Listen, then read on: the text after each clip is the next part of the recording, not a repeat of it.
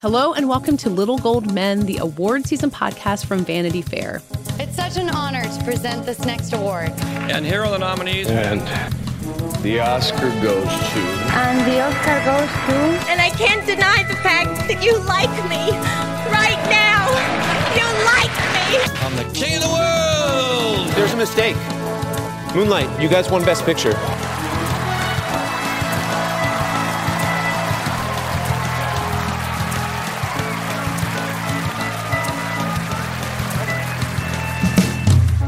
I am Katie Rich. I'm here with Richard Lawson. Hello. With Rebecca Ford. Hi. With David Canfield. Hello. And a special guest joining us this week from The New Yorker and the author of Oscar Wars, Michael Schulman. Hello.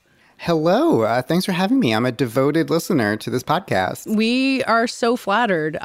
We all have read your book. We're going to talk about Oscar Wars a little bit later. It's out next month, just in time for Prime Oscar voting drama. But we managed to have you on in another period of high drama, which we did not know was going to be happening when we asked you to come on the podcast, which is To Leslie and everything going on around that. So I think that's an appropriate place to start.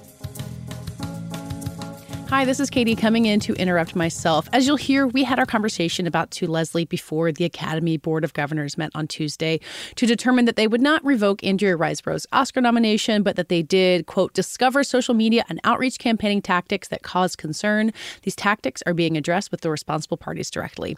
That's how the saga turned out. I think a lot of what we talked about is still relevant. That's more or less what we expected to happen. So now you know how it all turned out. So, Rebecca, I wanted to just start with you since you have been doing some reporting for us and got your hands on some of the emails that may or may not be at the heart of this scandal. What have you learned about To Leslie in the last 24 hours, Rebecca? I feel like I've been writing about this for 3 years, but I realized this only started 4 days ago. But yeah, I mean, I think it's just really complicated. We have a piece up about an email that Mary McCormack sent out that does mention a reception she held at her home for a select group of actors that didn't have a screening attached. And according to Academy guidelines, you have to have a screening attached to any sort of reception. It's a rule they put in place in 2016 to sort of calm down on the crazy amount of big parties that were happening during award season. So it's a small thing that may not be an issue by the time, this recording comes out, depending on what the Academy says. But I think this whole thing is sort of about the bigger conversation about what the point of these Academy guidelines are and do they need to change in the future. That seems to be more about what this drama is sparking, to me at least, is do there need to be more guidelines to sort of keep the playing field even in this situation? Or is it even possible to make an even playing field when it comes to awards?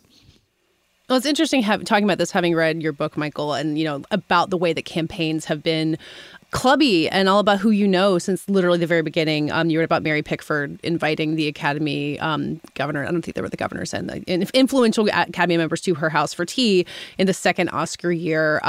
Does the context of having written that book give you any more perspective on the To Leslie drama? Well, in Mary Pickford's defense, I think that was more of a rumor that started because everyone hated her movie that she won so much, Coquette, which was her first talkie. She was so stagey and bad in it, and then she won the second Best Actress award. And someone at some point in history cracked, I bet she brought all the judges to Pickfair back when they were judges. But the thing that I keep thinking back on is the sort of Weinstein period, the Miramax heyday. And, I hate to compare anyone, much less a lovely seeming person like Andrea Riseborough, to Weinstein. But, back in the 90s and early 2000s, there was just this period where Miramax kept pushing and coming up with new ways to campaign.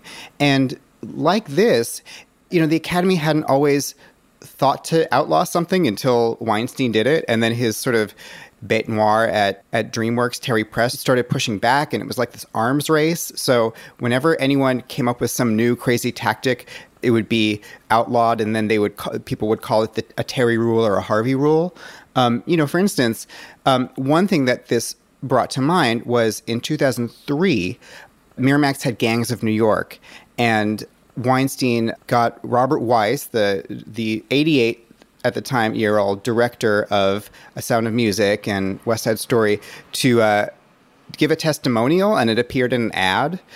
It came out that he didn't actually write the words. It was written by a consultant, Ray Wiseman, and he also didn't know that his endorsement was going to appear in an ad.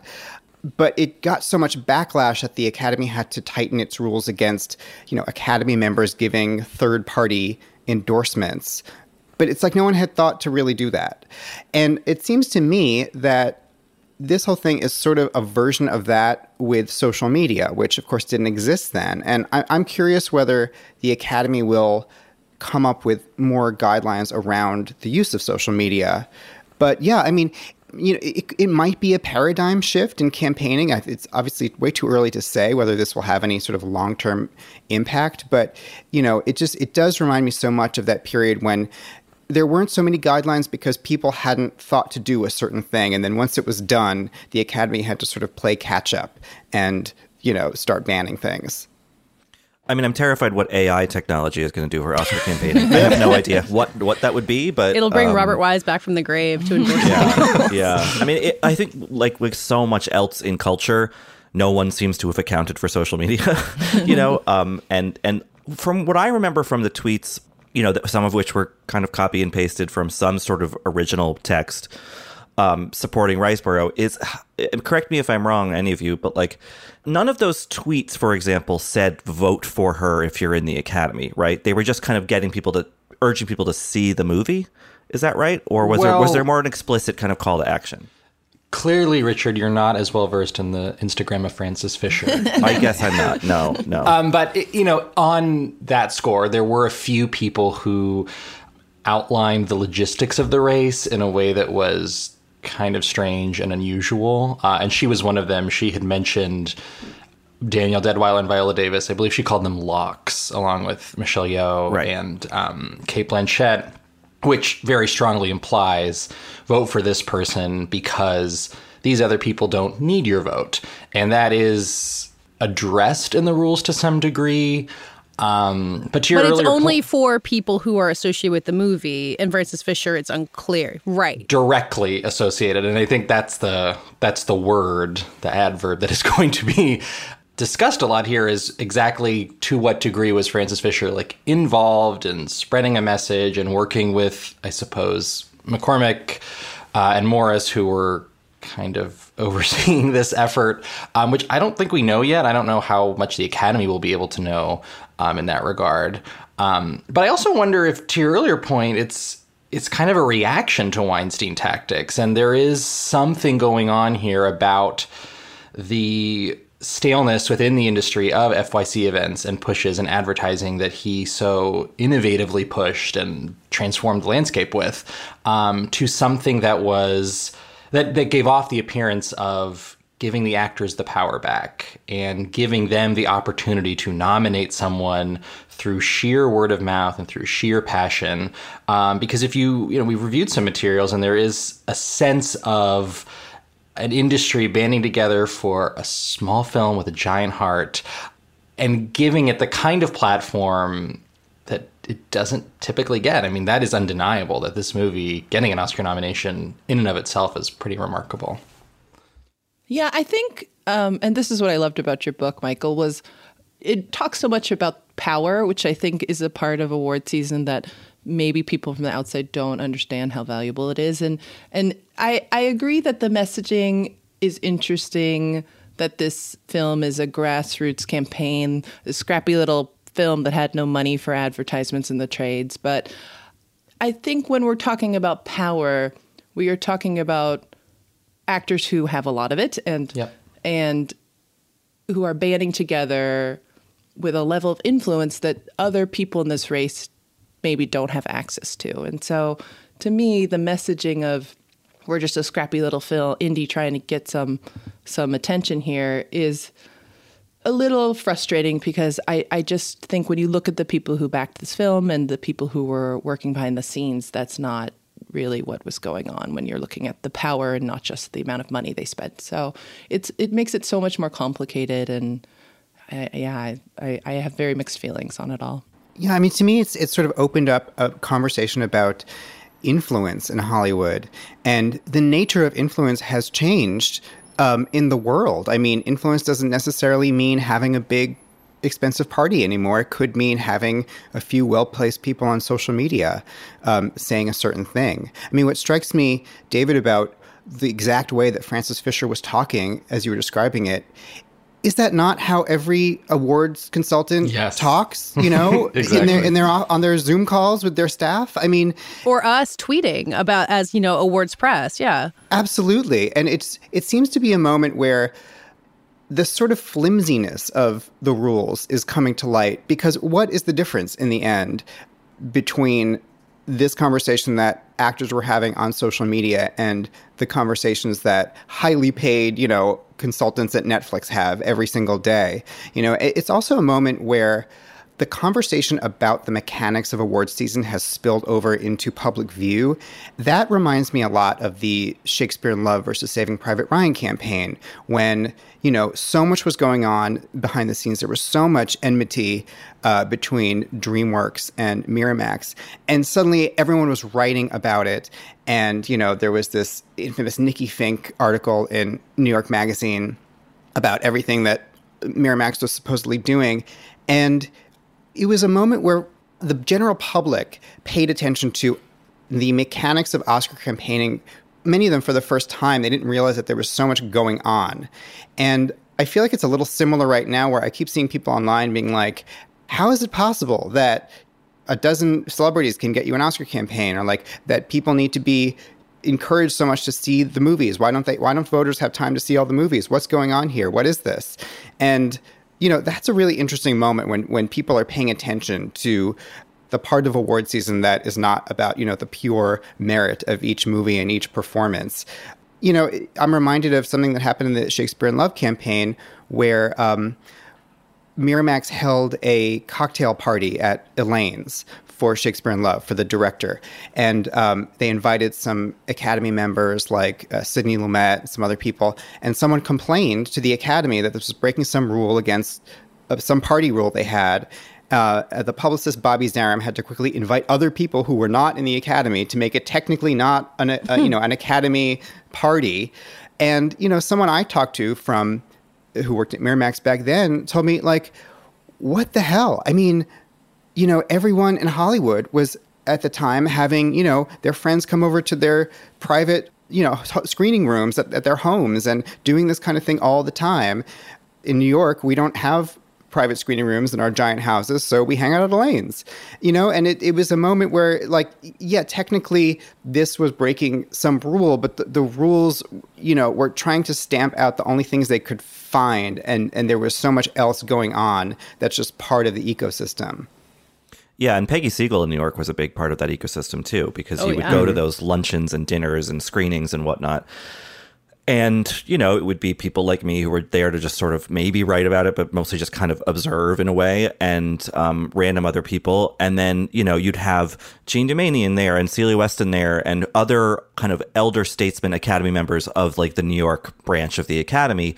And that's what the whole event felt pointed toward. You know, everyone else was just kind of window dressing to make it just seem like a media event and not what it really was, which was putting an Academy member sitting next to a potential nominee at a dinner or a luncheon, and having them schmooze. And that, to me, always felt like part of the process. And it's interesting now that, like, obviously that only certain movies can afford that. And I'm thinking a bit more clearly about that fact this year.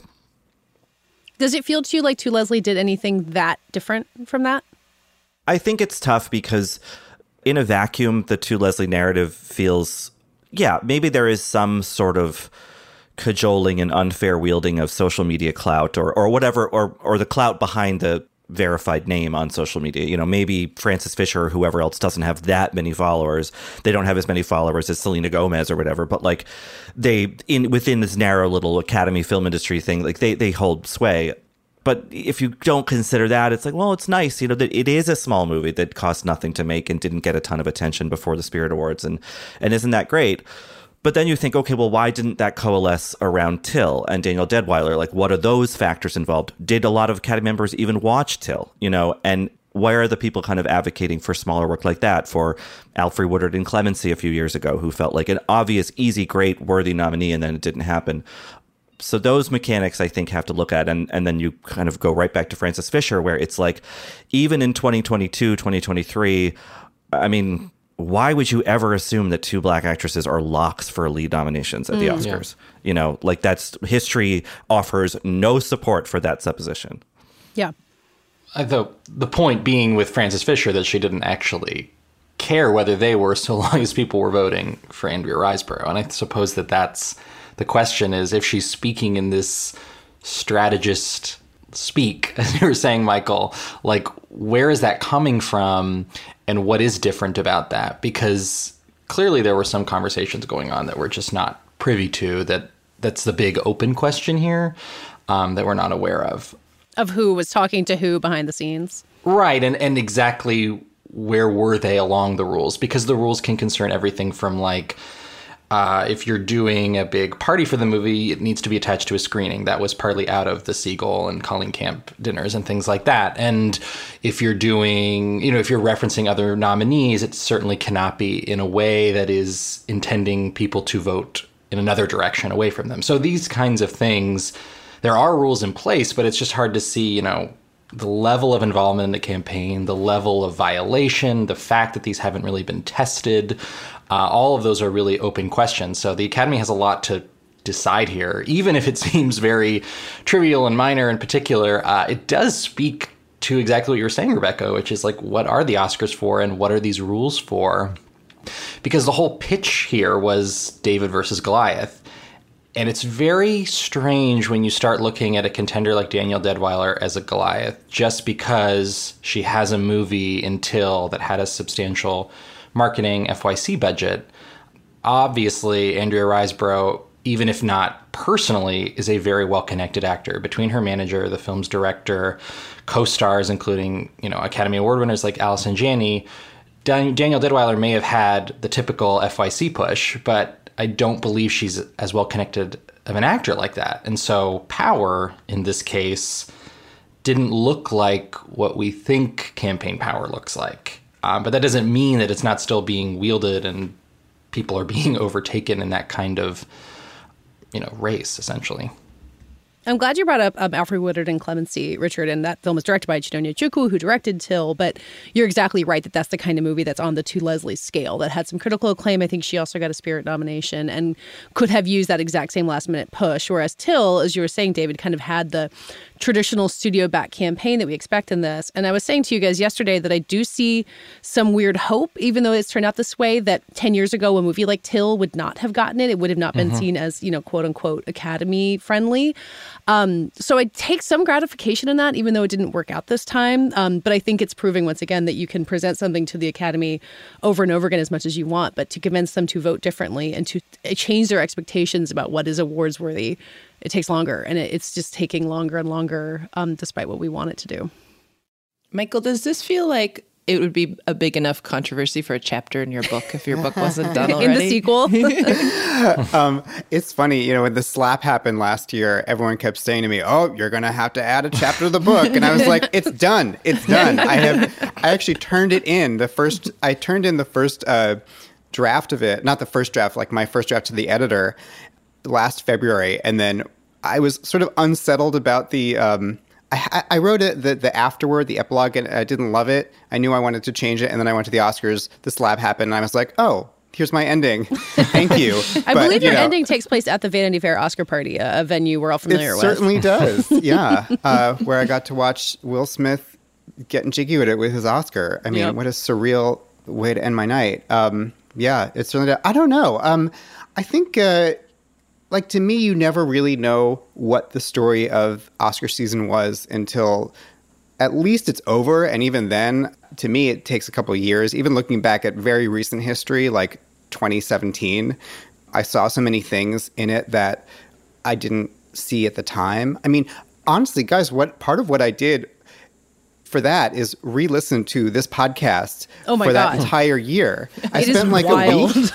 I spent a week just I would listen to a couple episodes just to remember what the chronology of things happening was. Like, when was the first time that you guys brought up La La Land or Moonlight? When was the Birth of a Nation scandal happening.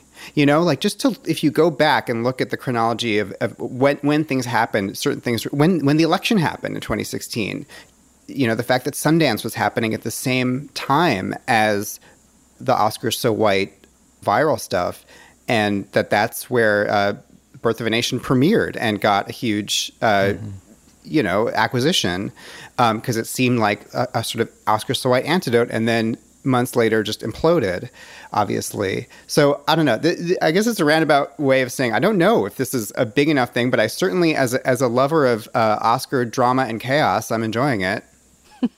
But I think you've gotten in there a good advertisement for the book. I mean, in that, like, in reading it, obviously the particular granulars of, like, each race that you highlight in each chapter, but there's so much history around it, you know, because it's not just about the Oscar race and these 5 actors or these 5 movies. It's about the culture at large, to be, you know, a little trite, I guess. But I found that all fascinating. I mean, I'm glad that you, in the chapter about the envelope gate in 2017, that you did get a reference to Dick Poop in there, which I appreciated. Which is, you know, that's a huge history from that year.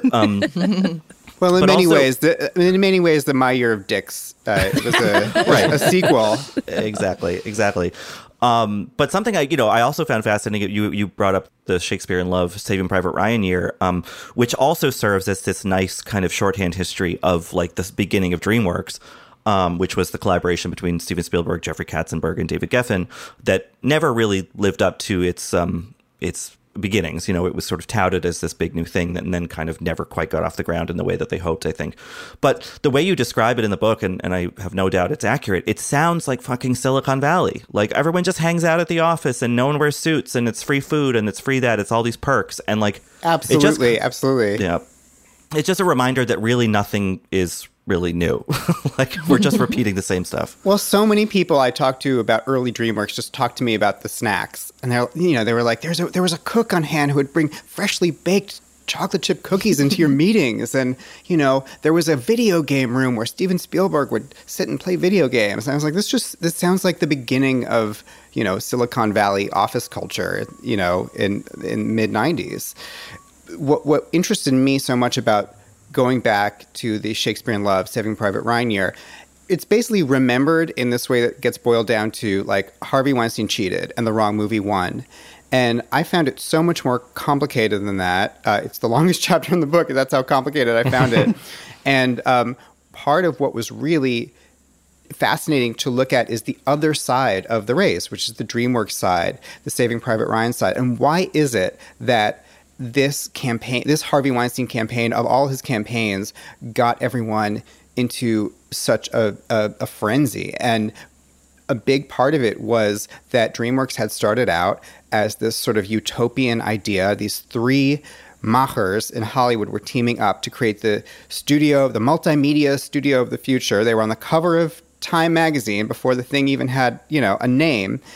And then they just didn't have any big movies come out. You know, they had like Mouse Hunt, and they had, you know, Peacemaker, which was sort of fine. And then they had their first Spielberg movie, which was Amistad, and that didn't have an Oscar life. So when Saving Private Ryan came along, it was a huge critical hit. It was a huge box office hit. It was this movie that was so personal for Spielberg because it was about his father's generation, about his relationship with World War II. I'm sure some of this is at this point sounding familiar. It's a Spielberg movie that is about Spielberg, and it's like a pay attention to this one. This is a special Spielberg movie. It's telling you something about him.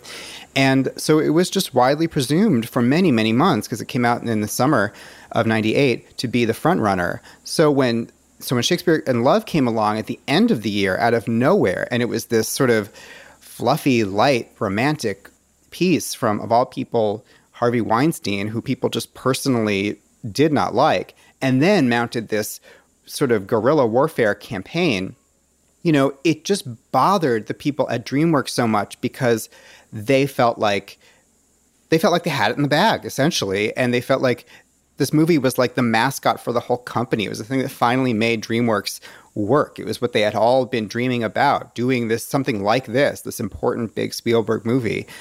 So the feeling was just that Weinstein had taken it from them using the kind of campaign tactics that then the Academy had to start banning. Because, again, not to compare the lovely Andrea Riseborough to the horrible Harvey Weinstein, but whenever there's a kind of paradigm shift in the Oscars or in the industry or in life, it gets people really riled up.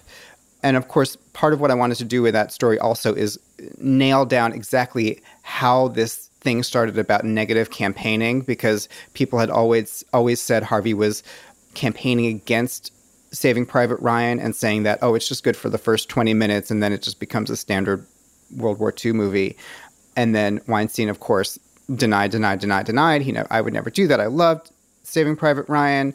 I would never, ever negative campaign. I kind of figured out, I found at least one person who told me, Harvey told that to me. I told it to Terry Press at DreamWorks, and that is what sparked this whole thing. And that person was Lynn Hirschberg, who was covering the race for the New York Times. Who lived for drama, apparently. What a great way to stir the pot. Yeah, I know. But even people who worked at Miramax at the time, I had to tell them, he was, they believed that they were being smeared in the press. People who worked in that campaign on Shakespeare in Love would tell me, we didn't negative campaign. We knew that it was against the rules. We would never do that. And I had to go back to some of them and be like, well, apparently Weinstein himself was telling this to Lynn Hirschberg, and that's how it got back to DreamWorks. And from that point on, it was just the Spanish Civil War. They're all still so traumatized. All these people are so traumatized by it. It was like 24 years ago. What now? And, they have not healed.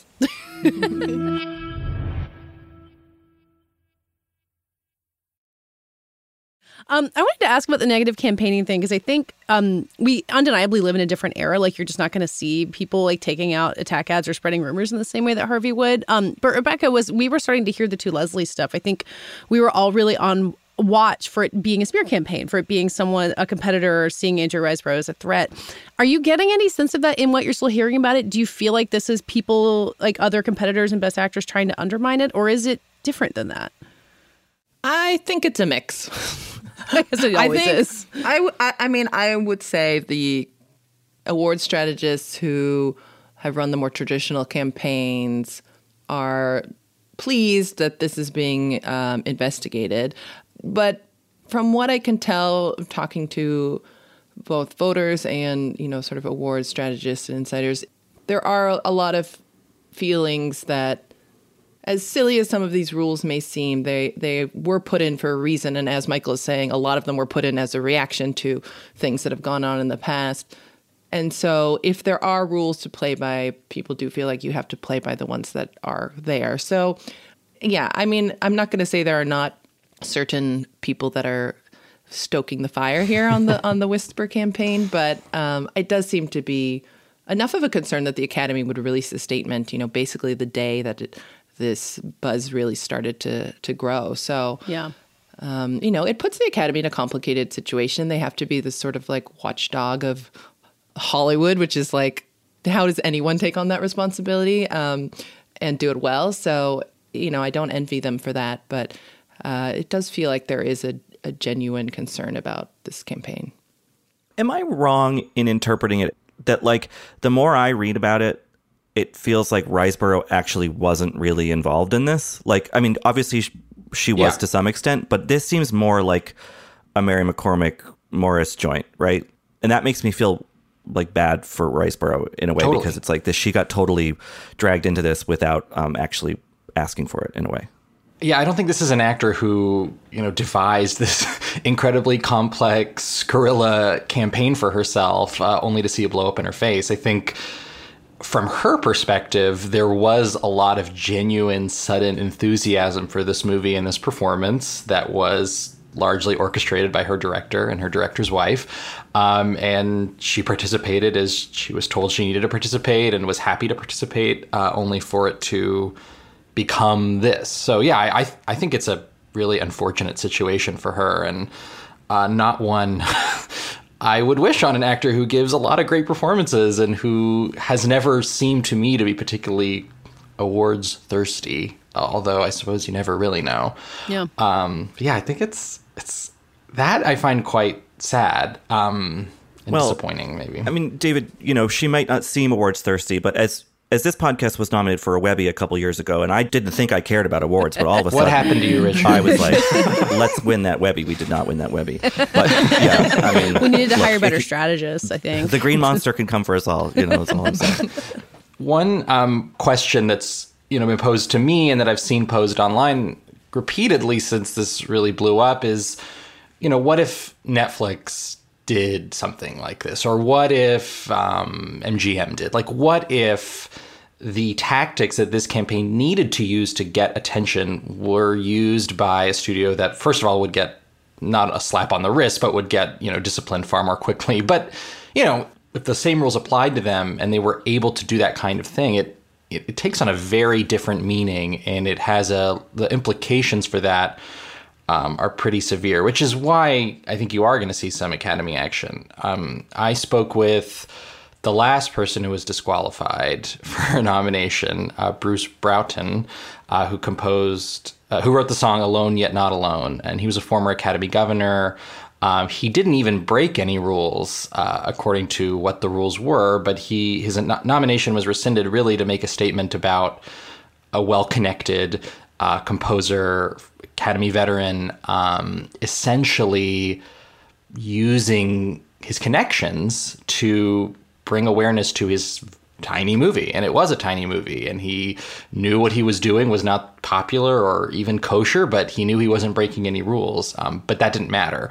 And that kind of statement is made by the Academy because it has to be heard by those who do have the power. And that's kind of where we're at right now, is how do these things get replicated? That's certainly a danger. And it again reminds me of the Weinstein thing, because part of what I realized about the meaning of that Shakespeare in Love year is that it created an arms race. In the minds of Miramax people, they were the underdogs, they were the New York people, they were the indie people. Yeah, exactly. And they had to do everything they were doing because they were trying to open this big movie about Shakespeare on screens. And I think that, the sort of underdog mentality was drilled into them so much that they kind of lost sight of the fact that they were, not that by the end of the 90s. But the following year, DreamWorks said, well, we're not letting that happen again. And so they took everything that they saw Harvey Weinstein doing and did it for American Beauty and won. And then they did it the next year for Gladiator and won again. And so it was a complete arms race. And that's how things balloon. Originally, Miramax was the only one hiring like a slew of campaign consultants, like basically everyone he could find, he hired. And the studios didn't think they needed that because they had the budget to place ads and, do whatever.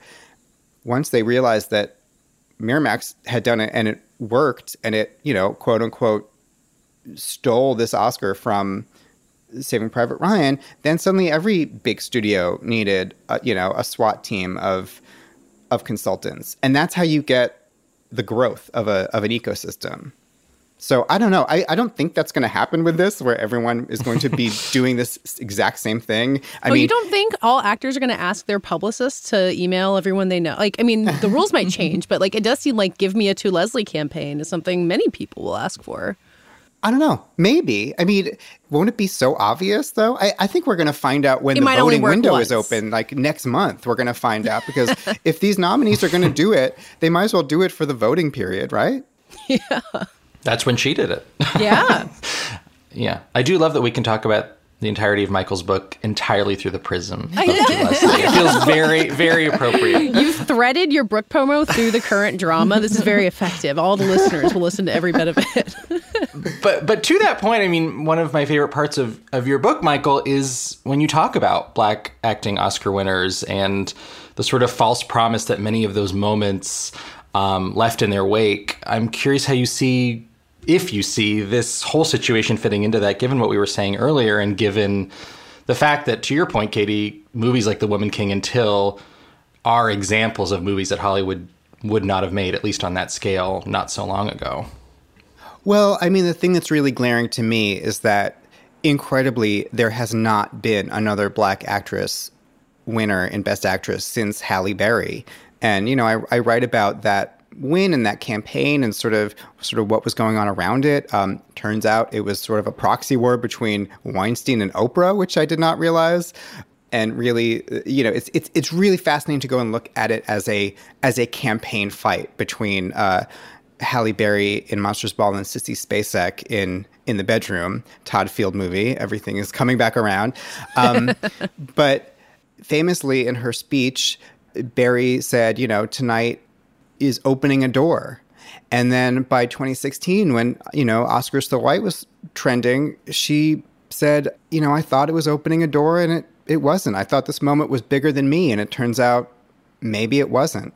So, you know, I think it's really striking that it's been 21 years now and there hasn't been another Best Actress of Color. There, you know, maybe Michelle Yeoh will be another Best Actress of Color and the first Asian winner in the category, but there certainly isn't going to be another Black Best Actress winner this year.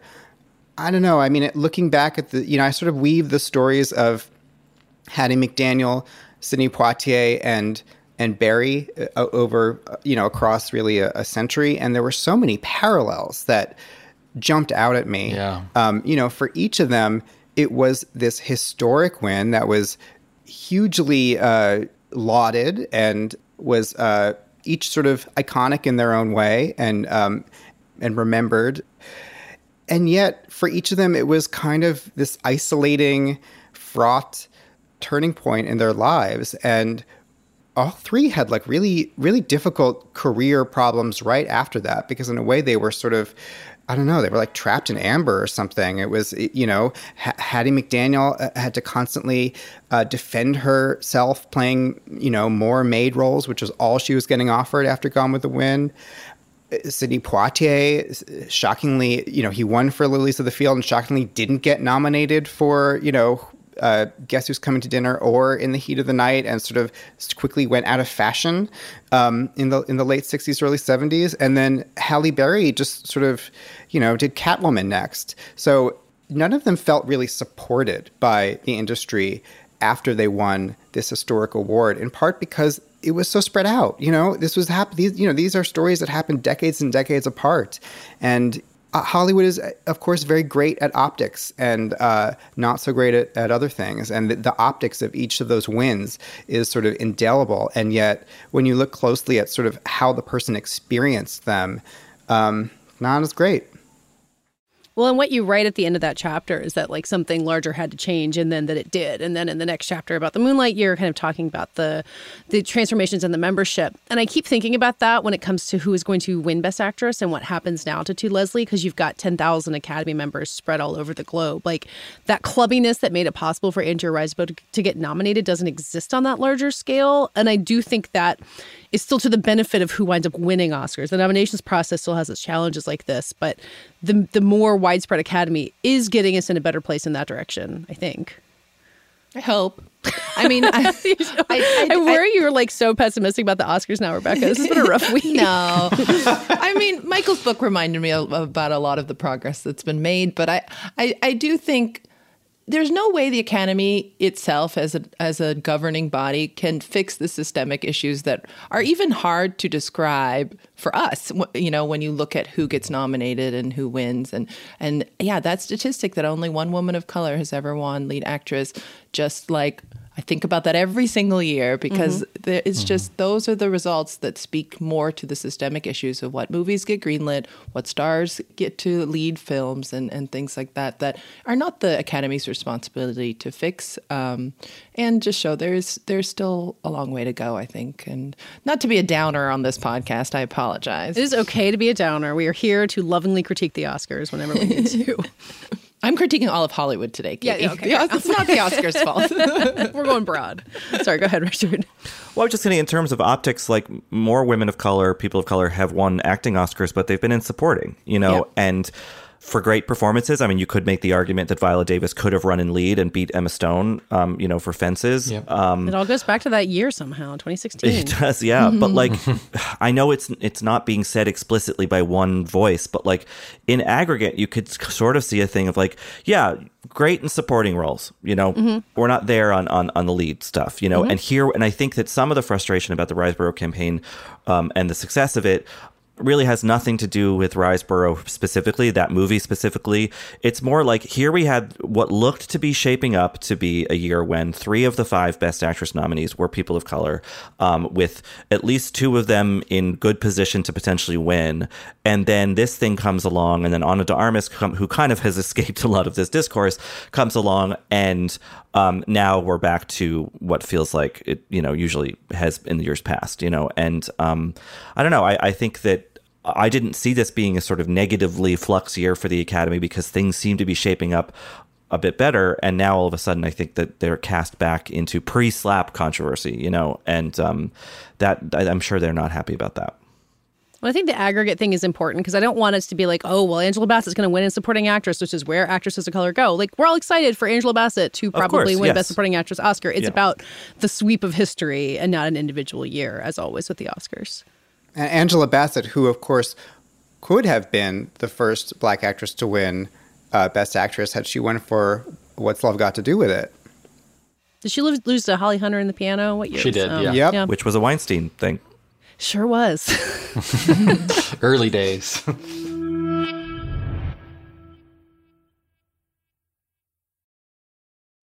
So, Michael, we've talked about your book a lot, but I did want to just ask you really broadly, because I think you might believe what I believe, that any given Oscar year can make an entire book chapter. Like, there is always a story to tell and always a whole grand sweep of it.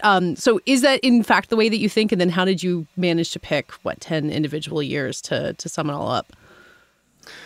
I would say not exactly. I think there's some that are juicier than others. And the way this book really started is that I did a longer piece for The New Yorker in 2017 just about the Academy navigating the post-Oscars So White landscape. And I went out to Hollywood and spent time with Cheryl Boone Isaacs, who was the first Black president and in charge at the time. And she sort of bore the brunt of a lot of the backlash to the diversity initiative. And I had always been like an Oscar lover and obsessive, but that really, writing that piece really helped me learn about the history of the Academy and things that had come before that were like this, like, Gregory Peck's membership updating in the early 70s. And then after that, I went to the Oscars in person for the first time. I was sitting in the press room and experienced Envelope Gate there. And to me, it was just this incredible Hollywood twist ending to this saga that had taken place over the previous year. And I sort of saw it as this, like, oh, this is like an epic tale about this upheaval in the industry and in America against the backdrop of Trump coming to power, that this racial reckoning happened in Hollywood at the same time. So that sort of was the seed of the approach to the book. There are plenty of books that exist that sort of take you through every single year, who won, what records were set. But I really wanted to just choose, the concept was, okay, choose about a dozen and go really deep on them. And, could I make the Oscars of 1942 feel as spontaneous and unpredictable and crazy and dramatic as every year does to us as we're experiencing them, if it's sort of told in this, with all the twists and turns for the reader. So that was really the fun part, which was going through all 90-something years of Oscar history and just seeing where something would be really juicy, So for instance, like 1942, I didn't have a 40s chapter at first, and I basically wanted one for every decade at least. And when I looked at that year, I saw, oh gosh, there are 3 gigantic, crazy things that happened that one year. One was that Citizen Kane lost. Another was that it was 2.5 months after Pearl Harbor. And a third was that 2 sisters who hated each other were nominated in Best Actress against each other, and one of them won. Of course, this being Joan Fontaine and Olivia de Havilland. So I just thought, okay, this is like an incredible TV episode where there's like an A, B, and C plot. And the year before and after that, interesting stuff happened, but that is just like this overwhelming braiding of dramatic stories that sort of will amount to more than the sum of their parts. Well, I can't wait for the limited series adaptation then, where we get the TV episode that's about Orson Welles stewing somewhere and onward and upward. And you've given me even something else to look forward to. Well, that does it for today's episode. You can find us at VanityFair.com, on Twitter and Instagram at VF Awards Insider. That's a new handle. Go follow us. And you can find us on Twitter on our own. I'm at Katie Rich, and Richard. Rylaws. And Rebecca. Becca M. Ford. And David. David Canfield 97. And Michael Schumann, you can promote yourself on Twitter and also your book and anything else. Free reign. Sure. I'm on Twitter at MJ Schulman. My work is at The New Yorker, and Oscar Wars is out February 21st. And everyone should go buy it. It is a great read. I should say the great subtitle of the movie, of the book, is A History of Hollywood in Gold, Sweat, and Tears, which, that doesn't sell it. I don't know what does. We're going to steal that as the subtitle for this podcast, too, unfortunately. Exactly. Yeah. Well, thanks all for having me. I really appreciate it. Of course. Our editor and producer is Brett Fuchs, and this week's award for the best way to close out our podcast goes to Michael Schulman. Oh, here's my ending. Thank you.